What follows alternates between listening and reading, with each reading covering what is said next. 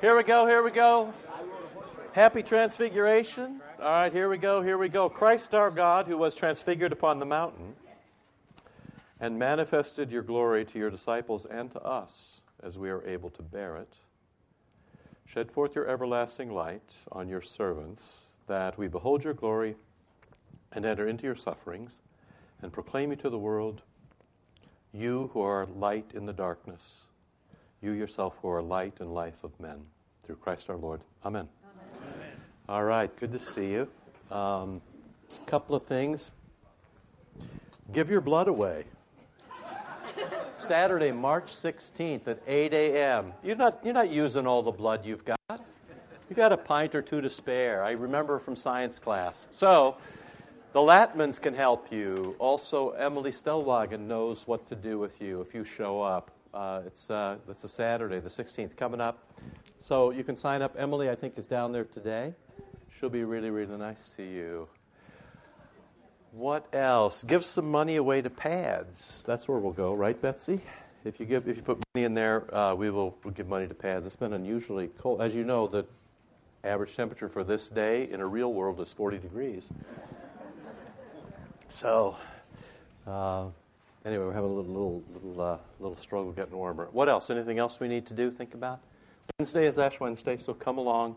There'll be ashes in the morning at 7:40 and ashes in the evening, and then the normal Advent stuff with dinners and Taizé throughout. So have a go at that. Questions about anything? Okay, I got two things to do for you. One is I do want to talk just a few minutes about fasting, or maybe more than a few minutes. I don't want to spend the whole time on it, but we need to bring it to mind because it's not in us normally. Your first notice was driving past St. Mike's this morning when they said fish fry 6:30 on. You're suddenly like, whoa, wait, it must be Lent, right? So, but you might want to think of just a little bit ahead. I went back and just pulled out. I was thinking about rewriting something. I thought I won't rewrite it, but I won't go through the whole thing. I pulled out something from 14. I think 13 was the first year that we actually talked about fasting together and as a group. By now, I hope any inhibitions you have are worn away, and frankly, I'll be a little bit pushier with you today than I have been in the past. This is just a thing that Christians do. Christians fast. They've always fasted, right? Everybody has always fasted all through the Scriptures, and Jesus himself says, sometimes the troubles you've got, you can only get rid of them by prayer and fasting. So this is just kind of normal stuff. And if you thought that it wasn't a Lutheran thing, I give you the apology to the Augsburg Confession just at the bottom. We believe that God's glory and command require penitents to produce good fruits. And the good fruits, like true fasting, prayer, and charity, have his command. So there you are. Fast, pray, give alms. That's always sort of been in us. And that's the way that we live as God's children. Everybody knows that we have some things that need to be pulled out of us. That's done by way of the law that accuses us, and we confess that, and we try to do better. Not by our own strength, but by the gifts that are given us. So I want to urge you toward fasting this Lent if I can. Actually, in the past, too, I've sort of left it to you as an individual matter, but if you read a bit in Scripture, you know that there were regular fasts as a community, and so Israel and the high days and all of that. If you want to push just a little bit, you might find a friend or a couple of friends with whom you share your fast kind of quietly and encourage each other as you go through. Someday this may look like fasting as a community, but it's difficult because you don't want to impose on people and you don't want to put them under a new law. As Jesus said, sometimes we bind up burdens that are hard to bear. On the other hand, there's great encouragement in being part of a community who are all pulling in the same way. I remember there was a young man from, I think it was Miramar, when I was at Princeton. The entire church body in that country had prayed and fasted until they settled on him as the one that they would send on to do study.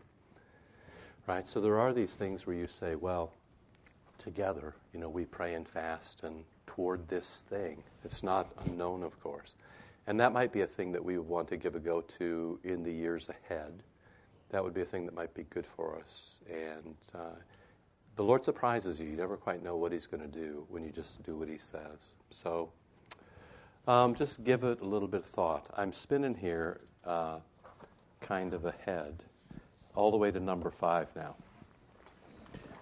So you remember that fasting is not our idea. It's something that engages us, and it's our response to a sacred moment. So God does something sacred. This can be a painful thing or it can be a joyful thing, but God does this wonderful thing. And in response to that, fasting. Now, it often goes with prayer or requests. God may honor your response to His action, or He may have a different idea. One of the marks of being a mature Christian is to have what Jesus gives. So I've often said to you, to receive everything as a gift and blessing. And the full stretch of that is to receive your own death as a gift and a blessing. It's almost impossible for us to do that. And yet, that's what we pray for when we say that, when we pray for folks to have a blessed death. So we pray that the Lord would respond sometimes as we respond, but He'll give us what's good for us, and we sort of carry on with that. Now I'm at 6, and I'm going to turn the page. Why should you fast? Here are some things that you might not think. Fasting helps us see things from God's point of view. All right, so God is at work, God is doing something, God is asking something, and a lot of times we're so busy that we don't really take sense of that. But there is a way of fasting and praying, and reading Scripture and meditating and coming to church, all of these things which disrupt our normal rhythm of life. And that, of course, is the point of this. Fasting is abnormal. You're restrained from something, or you give something up, or your days are different, right? So this then opens us to what God might be up to. Not in the way that, the heavens will open and you suddenly get new knowledge. It could happen. But also just in a normal way that you begin to think about things that maybe you don't have time to think about normally. So one reason to fast, which disrupts your normal rhythm or changes your normal rhythm, say you skip a meal and spend the hour praying, for example, suddenly you see things differently. You see things the way God sees things. Another one is that simply that it hurts. One of my favorite lines from way back, wisdom isn't cheap and we pay for it with pain. Pain teaches you things that you just can't learn any other way. And when things are painful, you do in fact grow, even though it often feels like it's going to kill you. So we see things from God's point of view. We see life in a new and perhaps more mature way. And we also keep the rhythm, which is we do what God asks us to do. So God, for instance, declares a day of atonement, and so we all atone together. We keep the rhythm that God has established, or the church has established. We're not very good at being our own bosses, even though everything about us is devoted to being our own bosses. You always have an authority. It may be yourself or it may be someone else. Of course, the church's riff is that it's best for you to have the Lord Himself as your authority. And then below that, the church for your good, and pastors, and then people around you, wise folks, men and women who can help you. Over the course of 2,000 or 4,000 years, the church has learned that fasting is good for you. So you might just honor the notion that somebody else may know better than you. Give it a try, see what would happen. The liturgy is a bit like this too. The liturgy is what the church has discovered from all around the world from 2,000 or 4,000 years as the great way to care for you. You know what you need this morning? You need to remember that you're baptized. You need to confess your sins. You need to be forgiven, and you need to live in that forgiveness as God's child by listening to God, by going to the altar for his body and blood, and leaving with his benediction so that you can go back into the world and live as God wants you to live. Fasting sort of intensifies this process, right? Because you're living in a rhythm where you're not your own. So, I just sort of give you that and give it a try. Now, I gave you a long list of the difference between fasting and abstaining. These are kind of technical definitions. You can sort it out whether you you abstain from something, which means you might give something up for 40 days, or a fast where you might take part of a day or part of every day where you don't eat and don't drink. It's very rare that you'd have a 24-hour fast. That happens only, with sackcloth and ashes. So part of what I want to say to you is try not to go too hard. You keep something minimal in the spirit of the gospel that I'm sure will be appointed for Ash Wednesday that says, when you fast, wash your face and move about your day as if things are normal. You don't make a thing of it. People barely notice or wouldn't notice at all. And of course, you remember, I just gave you this thing. If anyone under pretense of asceticism shall fast on a Sunday, let him be anathema. 4th century. Every Sunday is a celebration. Every Sunday is a resurrection. This is why technically there are 47 days between Ash Wednesday and Easter, but we don't count the Sundays because you can't fast on a Sunday. So just kind of observe this in your head. Sunday is your free day. Sunday is the day where you couldn't possibly fast. The Lord is resurrected. I mean, Jesus himself says, can you fast while the bridegroom's here with you? No, every day, every Sunday is a feast. So you kind of factor that in as you go. All right, let's see. The rest of this I think you know quite a lot about, but I printed so much so you could take it and read it yourself. I sort of gave you under 8 and 9 a definition of sacred moments, and some of those from Scripture. And then go all the way to 12, how you might get started. So this is a very sort of basic stuff, okay? Make it manageable. Don't try to do too much. It's better for you to, if you've never fasted before for any length of time, just pick something that you can do. You can pick an abstinence. The classic ones are to give up meat on Fridays, for example, or not to. So that would be an abstinence rather than a fast. Or a classic fast would be, you don't eat before noon, or maybe you give some period of one particular day maybe one day. You can kind of think this through. Pick something that you can do. Think about your work. Think about your responsibilities to your family and your kids.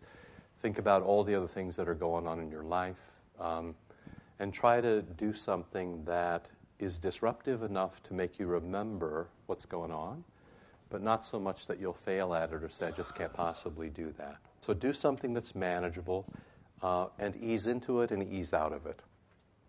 So if you give up something, if you give up something, it's better to give up something small and keep the fast than try to do something too big and fail. And the other thing is when you come out of the fast, don't supersize it. Just kind of take your time because your body and your life will be different. And, of course, my small letter attorney, I'm not an MD. I went to pastor school, not medical school. So I'm not telling you what to do. Of course, if you have medicine that you take, or if you are in a period where you're sick, or if you have particular health concerns and all that, factor all of that in. Be wise about this. The point of this is not to destroy you. The point of this is to get your focus. Right? We move through life and we don't focus very well on what's most important. This is difficult for us. These are 40 days and we all say we're all going to focus together. We may do it in different ways, but we're all going to focus together. What?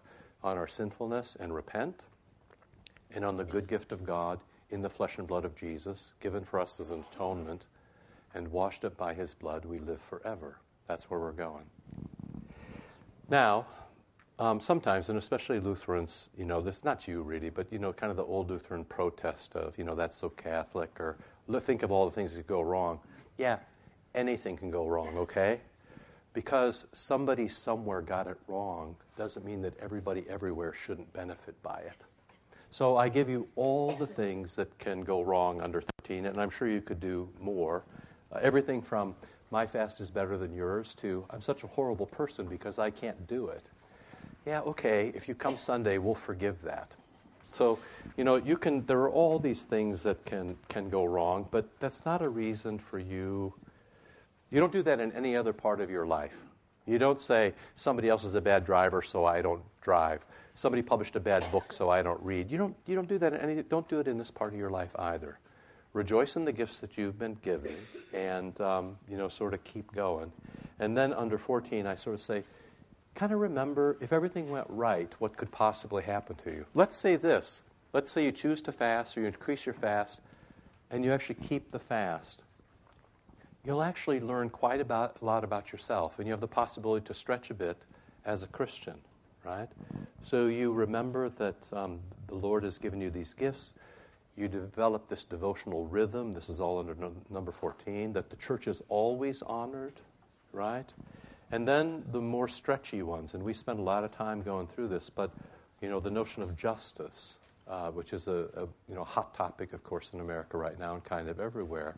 But justice was one of the reasons that, and injustice was a reason that people fasted in Israel when they didn't follow what the Lord had said, and so some people were disadvantaged. There was a reason to repent of that and to fast. Or just the notion of, I've got sins that need to be confessed. I've got sins that bother me, and they need to be dropped away. Or just the notion of discipline.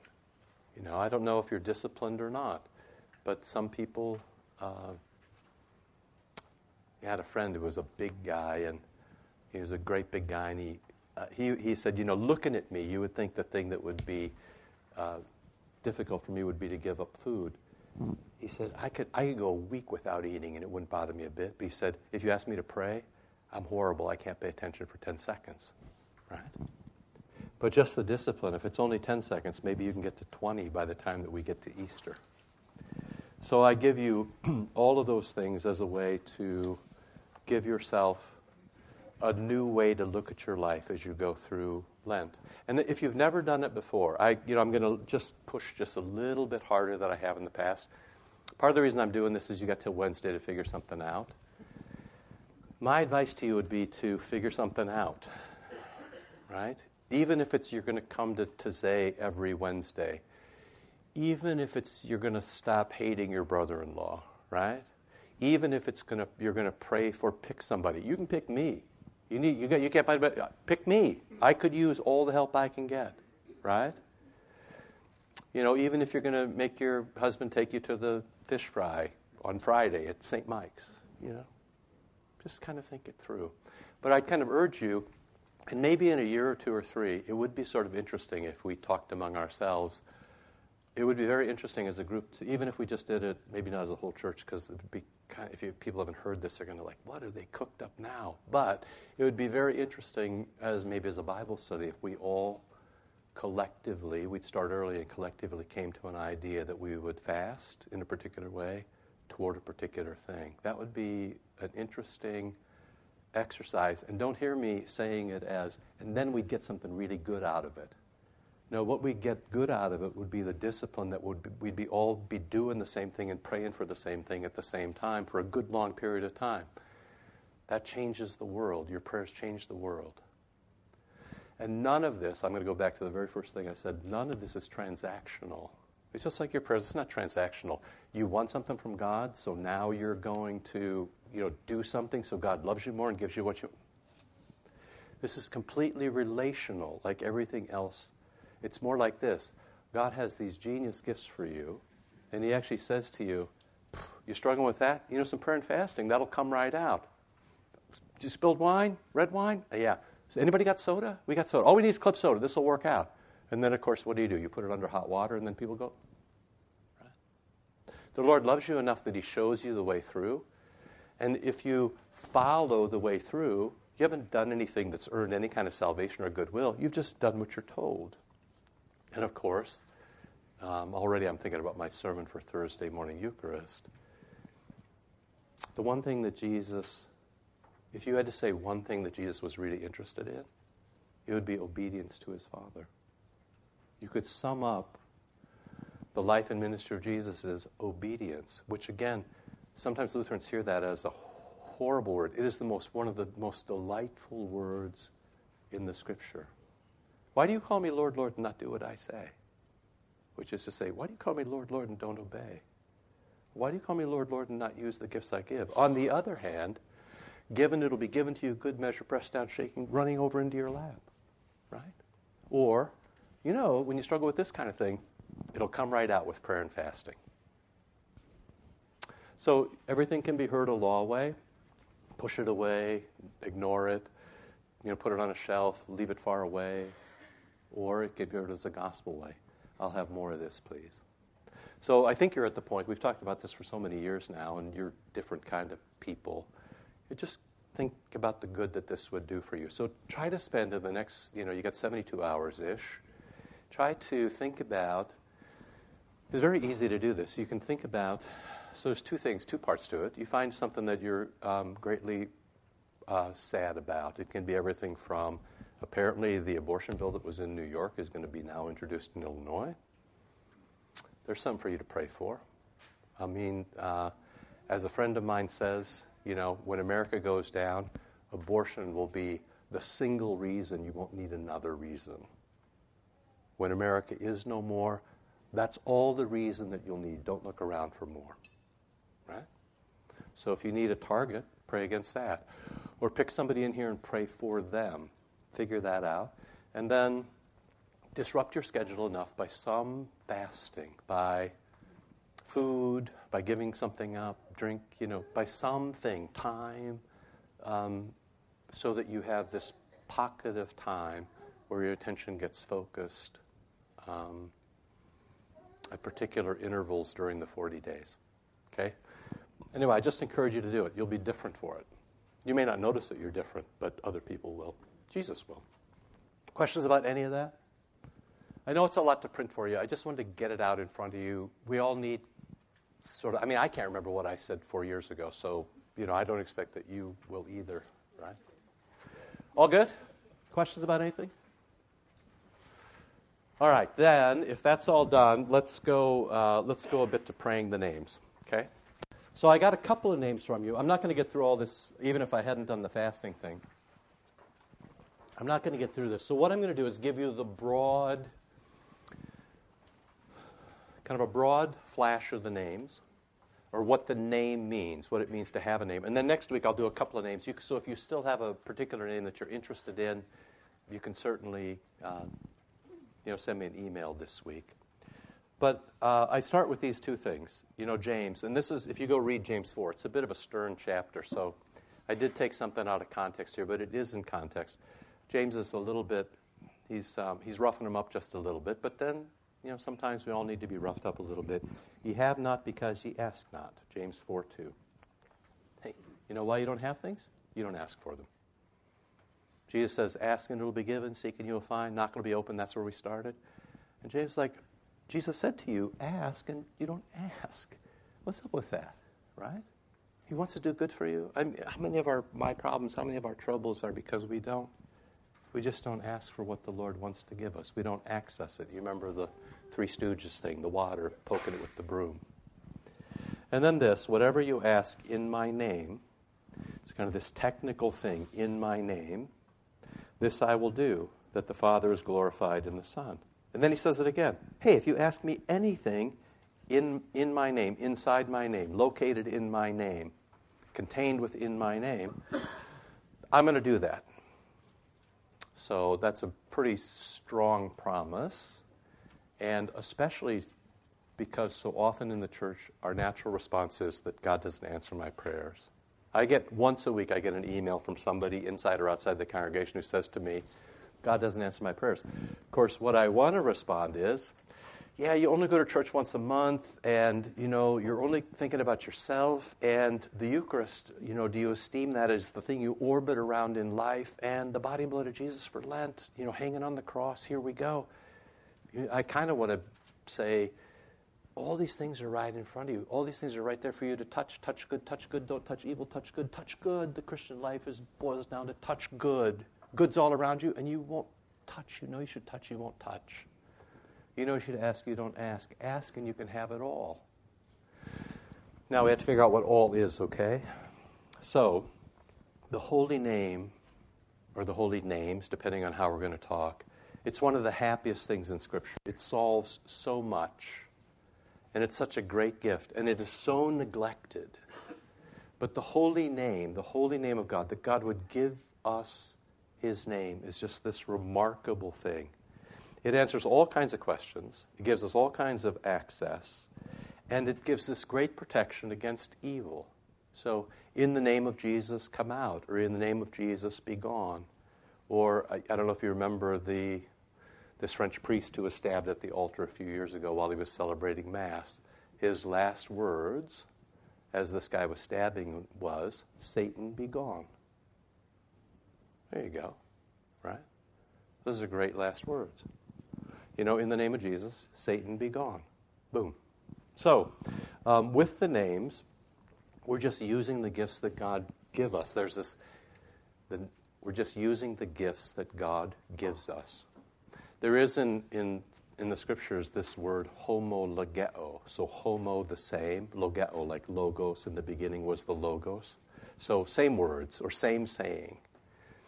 Your prayers are basically meant to be homologeo. You say back to God what God has said to you, and then you're sure that you have it right.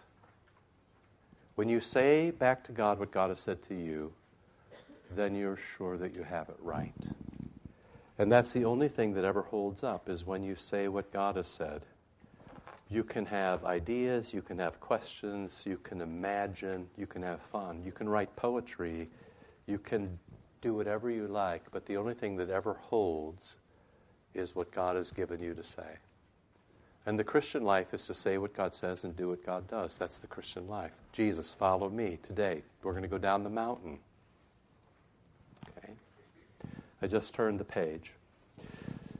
You see the holy name or the holy names everywhere in Scripture. Now, I printed out long bits. You can open your own Bible if you want and have a look at these. But I wanted to be able to mark it up and edit it a bit. It's hard to say, now skip ahead. So I did this so I could sort of edit it and then also highlight what I want. The most famous case, of course, is the burning bush in Exodus 3. And you should, of course, always remember that what happens in Exodus 3 happens again in John 8. When people say that Jesus never said that he was God, you sort of like, twisting the text a bit there. In Exodus 3, in the burning bush, the Lord says, I am who I am. I am. Tell them I am sent you. In John 8, when people want to cancel out what Jesus is saying, and they say, who do you think you are? He says, I am. Right? So, and they know what he does. They know what he does because they take up stones to stone him. So the holy name of God in Exodus 3 is I am. When they say to Jesus, what's your name? He says, I am. And that's memorialized here in the windows around you at church on the sides. Those are the I am windows. I am the bread of life. I am the door. Take a look. This is where it's from. These things are all connected. But it all starts in Exodus 3. So Moses came to Horeb, the mountain of God. And the angel of the Lord appeared to him in a flame of fire out of the midst of the bush. It's interesting. It says angel of the Lord, then it says Lord. These are sort of synonymous. And the most fun is in ancient icons, you often have this ball of flame, and then you have Jesus actually sitting in the middle of the ball of flame. It's good fun, right? So you have Jesus already as the flame, and then Jesus coming later. So the angel of the Lord appeared to him in the fire, in the midst of the bush. He looked, and behold, the bush was burning, and it wasn't consumed. And Moses says, that's pretty cool. I could film this for YouTube, make $1 million. I'll turn aside and see this great sight. Why that bush is not burned. And of course, if we were brave enough, there's a monastery on Sinai that we should go visit that claims to have the bush. We could go. It's a bit dangerous. Tourists get killed going about every 2 or 3 years. A bus of tourists gets shot up on their way there, just to, remind everybody what's what. But the famous monastery on Sinai. When the Lord saw that Moses turned aside to see, God called him. So God calls him in the fire, now calls him with the voice. God called, so God always makes the first move. Moses. And he said, Hineni, here I am. Then he said, don't come near. This is very important. This is why. So for this morning, the pastors will bow before they go to the altar. But old Dave Eisenhammer, is he here? Is he hanging around? He just walks up to the altar like he's running the show. He doesn't even bow at the rail. How come old Dave didn't bow at the rail? Anybody know? Because why? Because he had the book. And when he's the book, he's Jesus. You should say that to him. No, say it to his wife. Yeah, that's the way to go. So if you're acting as Jesus, so if you're the Word, carrying the words, you just keep going. Everybody else is careful because holy ground. Occasionally through the years we've had people who take off their shoes and come to the altar for the Holy Supper. Usually they've had instruction in somewhere not America. But it's a beautiful thing. People are always a little bit like, or occasionally kids will take off their shoes and come barefoot. I'm like, yeah, there's a good piety there. Take off your shoes, which is to show some respect, which is to realize what you're dealing with. This is holy ground. You don't just muck around like nothing's going on. This is a holy place. Act like it's a holy place. So, you're standing on holy ground. And and the Lord said, I am the God of your father, the God of Abraham, Isaac, and Jacob. And Moses hid his face, and he was afraid to look at God. Today in the gospel.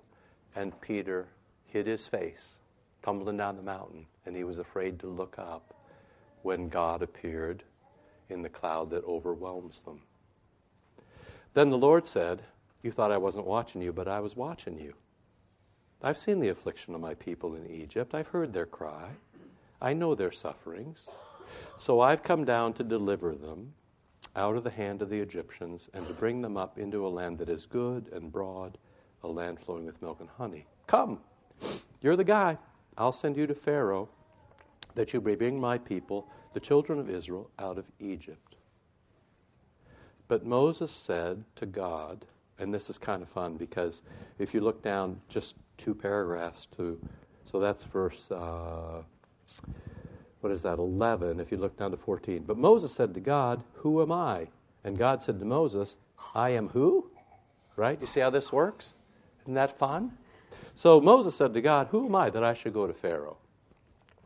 Moses said to God, if the people of Israel come out and they say to me, who made you king? Right? What are you doing here?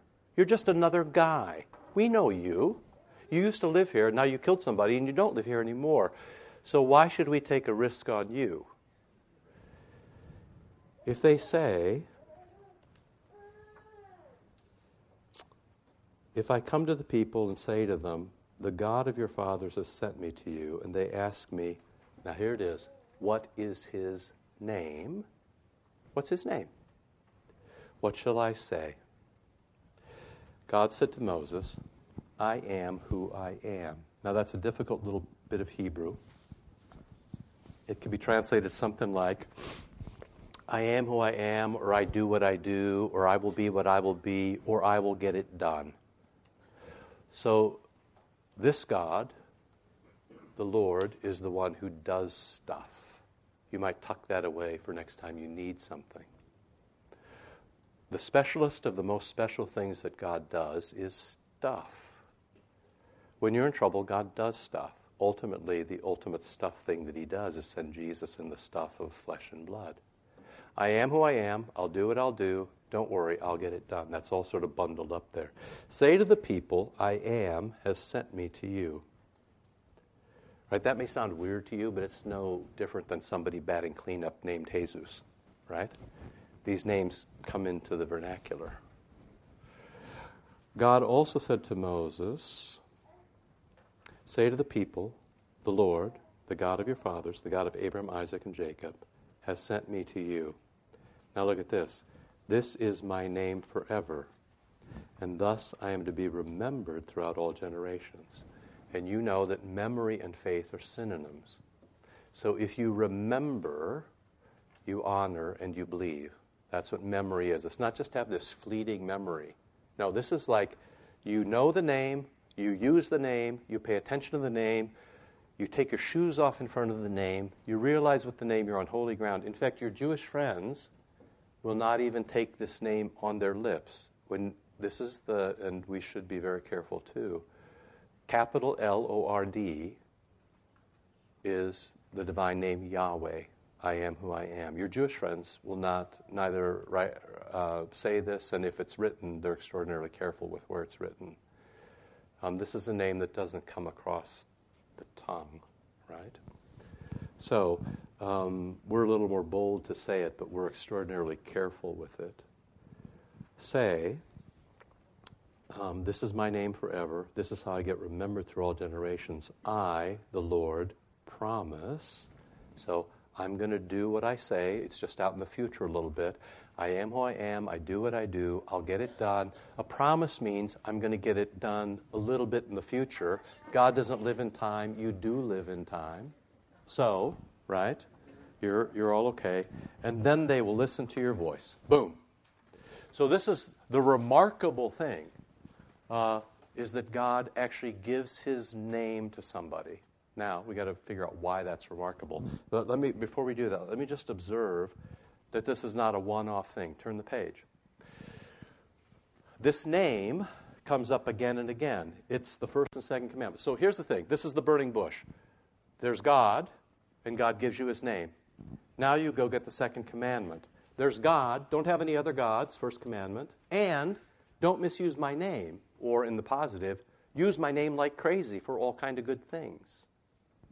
Right? Or one of my favorites, the Aaronic benediction, right? We do this every week, but I don't know if you really know what's happening to you. Look at this.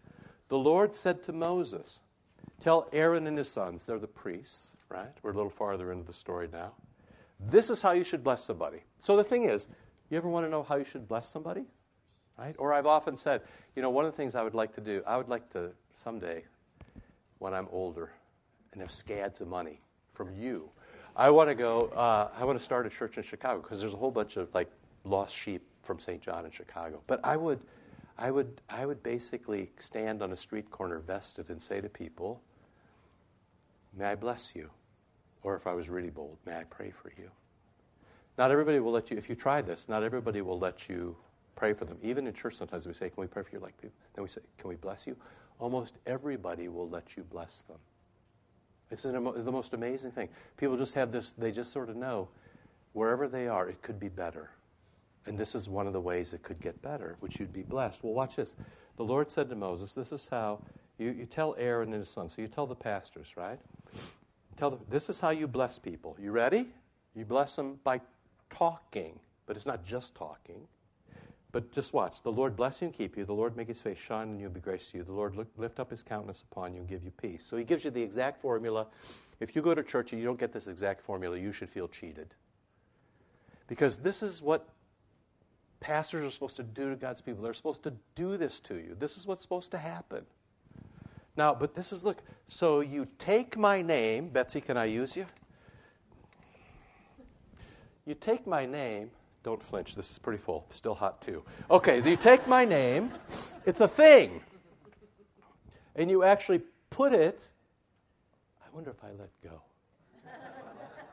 You put it on somebody, and when you put it on them, they're blessed by it. So the name is actually a thing. So today, it'll be Pastor Bukes, I think at late service. At the end, he's going to put his hand into the initials of Jesus. So these are the first two letters of Jesus' name, Chi Rho, Christos, or maybe he'll give you the first vowel too. If it's Wheel of Fortune, you buy a vowel, you might get the vowel, right? Those are the first 2 or 3 letters of Jesus' name, depending on how he does it to you. But he's going to take, that holy name and he's going to actually put it on you. The words actually bear the name, and he blesses you. Not because he's a big deal or we're a big deal, but because this is how Jesus says to bless people. You take my name and you put it on somebody. When you put the name of God on somebody, it blesses them. Right? You put it on. I don't know how. This is such a simple thing, right? When you say to somebody, God bless you, Christ bless you, God go with you, right? When you bless somebody in that way, it's the most beautiful. When you say, the Lord be with you today in the service, the Lord be with you, which is a blessing. The Lord be with you, go with you, the Lord all over you, the Lord be with you.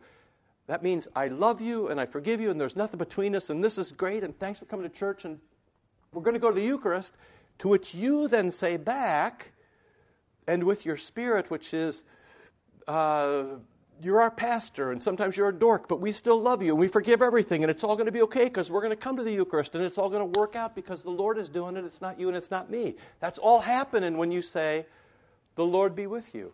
Like when you say, Christ bless you. When you say to somebody, Christ bless you, she's different than she was 10 seconds ago.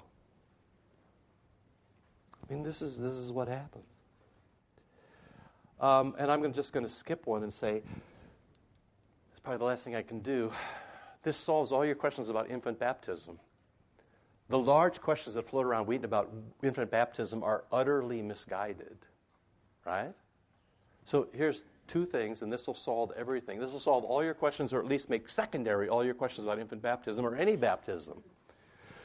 What happens with a baptism? You take God's name and you put it on a person. And when you put it on the person, God goes to work. It's that simple. God baptizes people, and God baptizes and blesses people with His name. The text is right there. You all know this. Go and make disciples from all nations, baptizing them in the name of the Father, Son, and Holy Spirit, which means you take the name, Father, Son, and Holy Spirit. So you have three names, or the divine name, the name of the Holy Trinity, and you take that name and you put it on a child. Baptizing always is with water. So you take some water and you put it on the person. And that person, when you do that, God moves in. God does the baptism. God does the blessing. So all you need for a baptism is somebody who's a damn sinner, somebody who's broken down, somebody who needs to be resurrected, somebody in need. Babies, right out of the womb, qualify. Ding, ding, ding, ding, ding, top of the list. And the church has always baptized babies, always, always, right? And the history is very clear. So if you ask who needs it, sinners need it. And who does it? God does it. And how does God do it? God puts His name on them. Now, we can't do this, although we're going to come back and do this next week. It's exactly the same as what happens. And I gave you the text, and if you want to read this for next week to prep, about 3 more pages in, I've given you the text from 1 Kings 8 and 9. And you can have a read through that this week if you want to. You can come back next week and we'll do it. But basically, what God did to that empty box on Mount Zion in Jerusalem is exactly what He does to you. He fills it up and He goes to work. So in the temple, the temple wasn't a temple before God got there. It was just a box on Mount Zion. God puts His name there, which means He moves in and He gets to work. In exactly the same way, you're an empty box. You got nothing. You are dead in your trespasses and sins, Ephesians 2. And what happens? God puts His name on you and He goes to work, which is why then when we baptize, the last prayer says, hey, as this child has now become your child, which means you moved in and you're at work and you're responsible, which is a great consolation if you're a parent, because there are things that are beyond you as a parent, but there are not things that are beyond God. And this all has to do with the holy name. It's not magic, right? It's not irresistible. It's not casting a spell. It's taking a gift and using it as it's been given to you, right? It's a wrench, right? It's not a hammer. You don't pound with it. You use it exactly the way it was been given to you, described for you to use. That's what you do. And this is why it comes up again and again. It comes up at the burning bush. It comes up in the second commandment. I'm your God. Don't misuse my name. It comes up in the Our Father. Our Father, who art in heaven, hallowed be thy name, right? Because that's how you know this God that will incinerate you if you see Him face to face. It's a way that God protects you and gives you something. It comes up in the baptismal mandate. It even comes up in the sign of the cross. In the name of the Father, Son, and Holy Spirit. You actually put the name on your own flesh, right? And so, as St. John Chrysostom says, the devil, once you have the name put on you, on your forehead, the devil can never tempt you directly. He said it's like lightning going out from your forehead And when the devil comes to tempt you, he has to look away. He can't bear it. It's too bright. And so he always hits you a glancing blow. This is why the devil cannot destroy you. He can't ever get a good grip on you. And in the very last chapter of Scripture, last thing, Revelation 22:4, they're looking around going, this is fabulous. This is like being on the Mount of Transfiguration. Where'd we get all these people? And Revelation 22:4 says, these are those who have the name on their forehead. So it's like branding cattle. You know, people are sorted at the gate to heaven by whether or not they bear the brand, the name that was put on them at their baptism.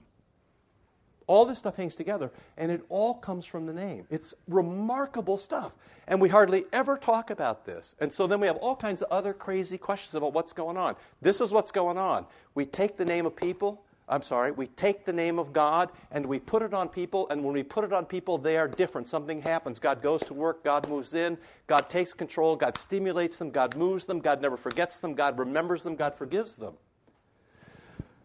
This is the normal course of events from the very beginning of Scripture until the very end, right? I've given you Exodus all the way to Revelation.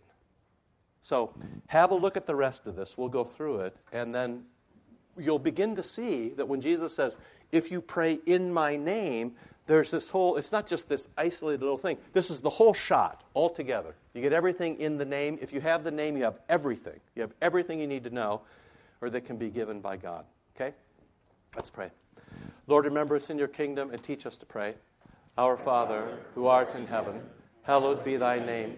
Thy kingdom come, thy will be done, on earth as it is in heaven.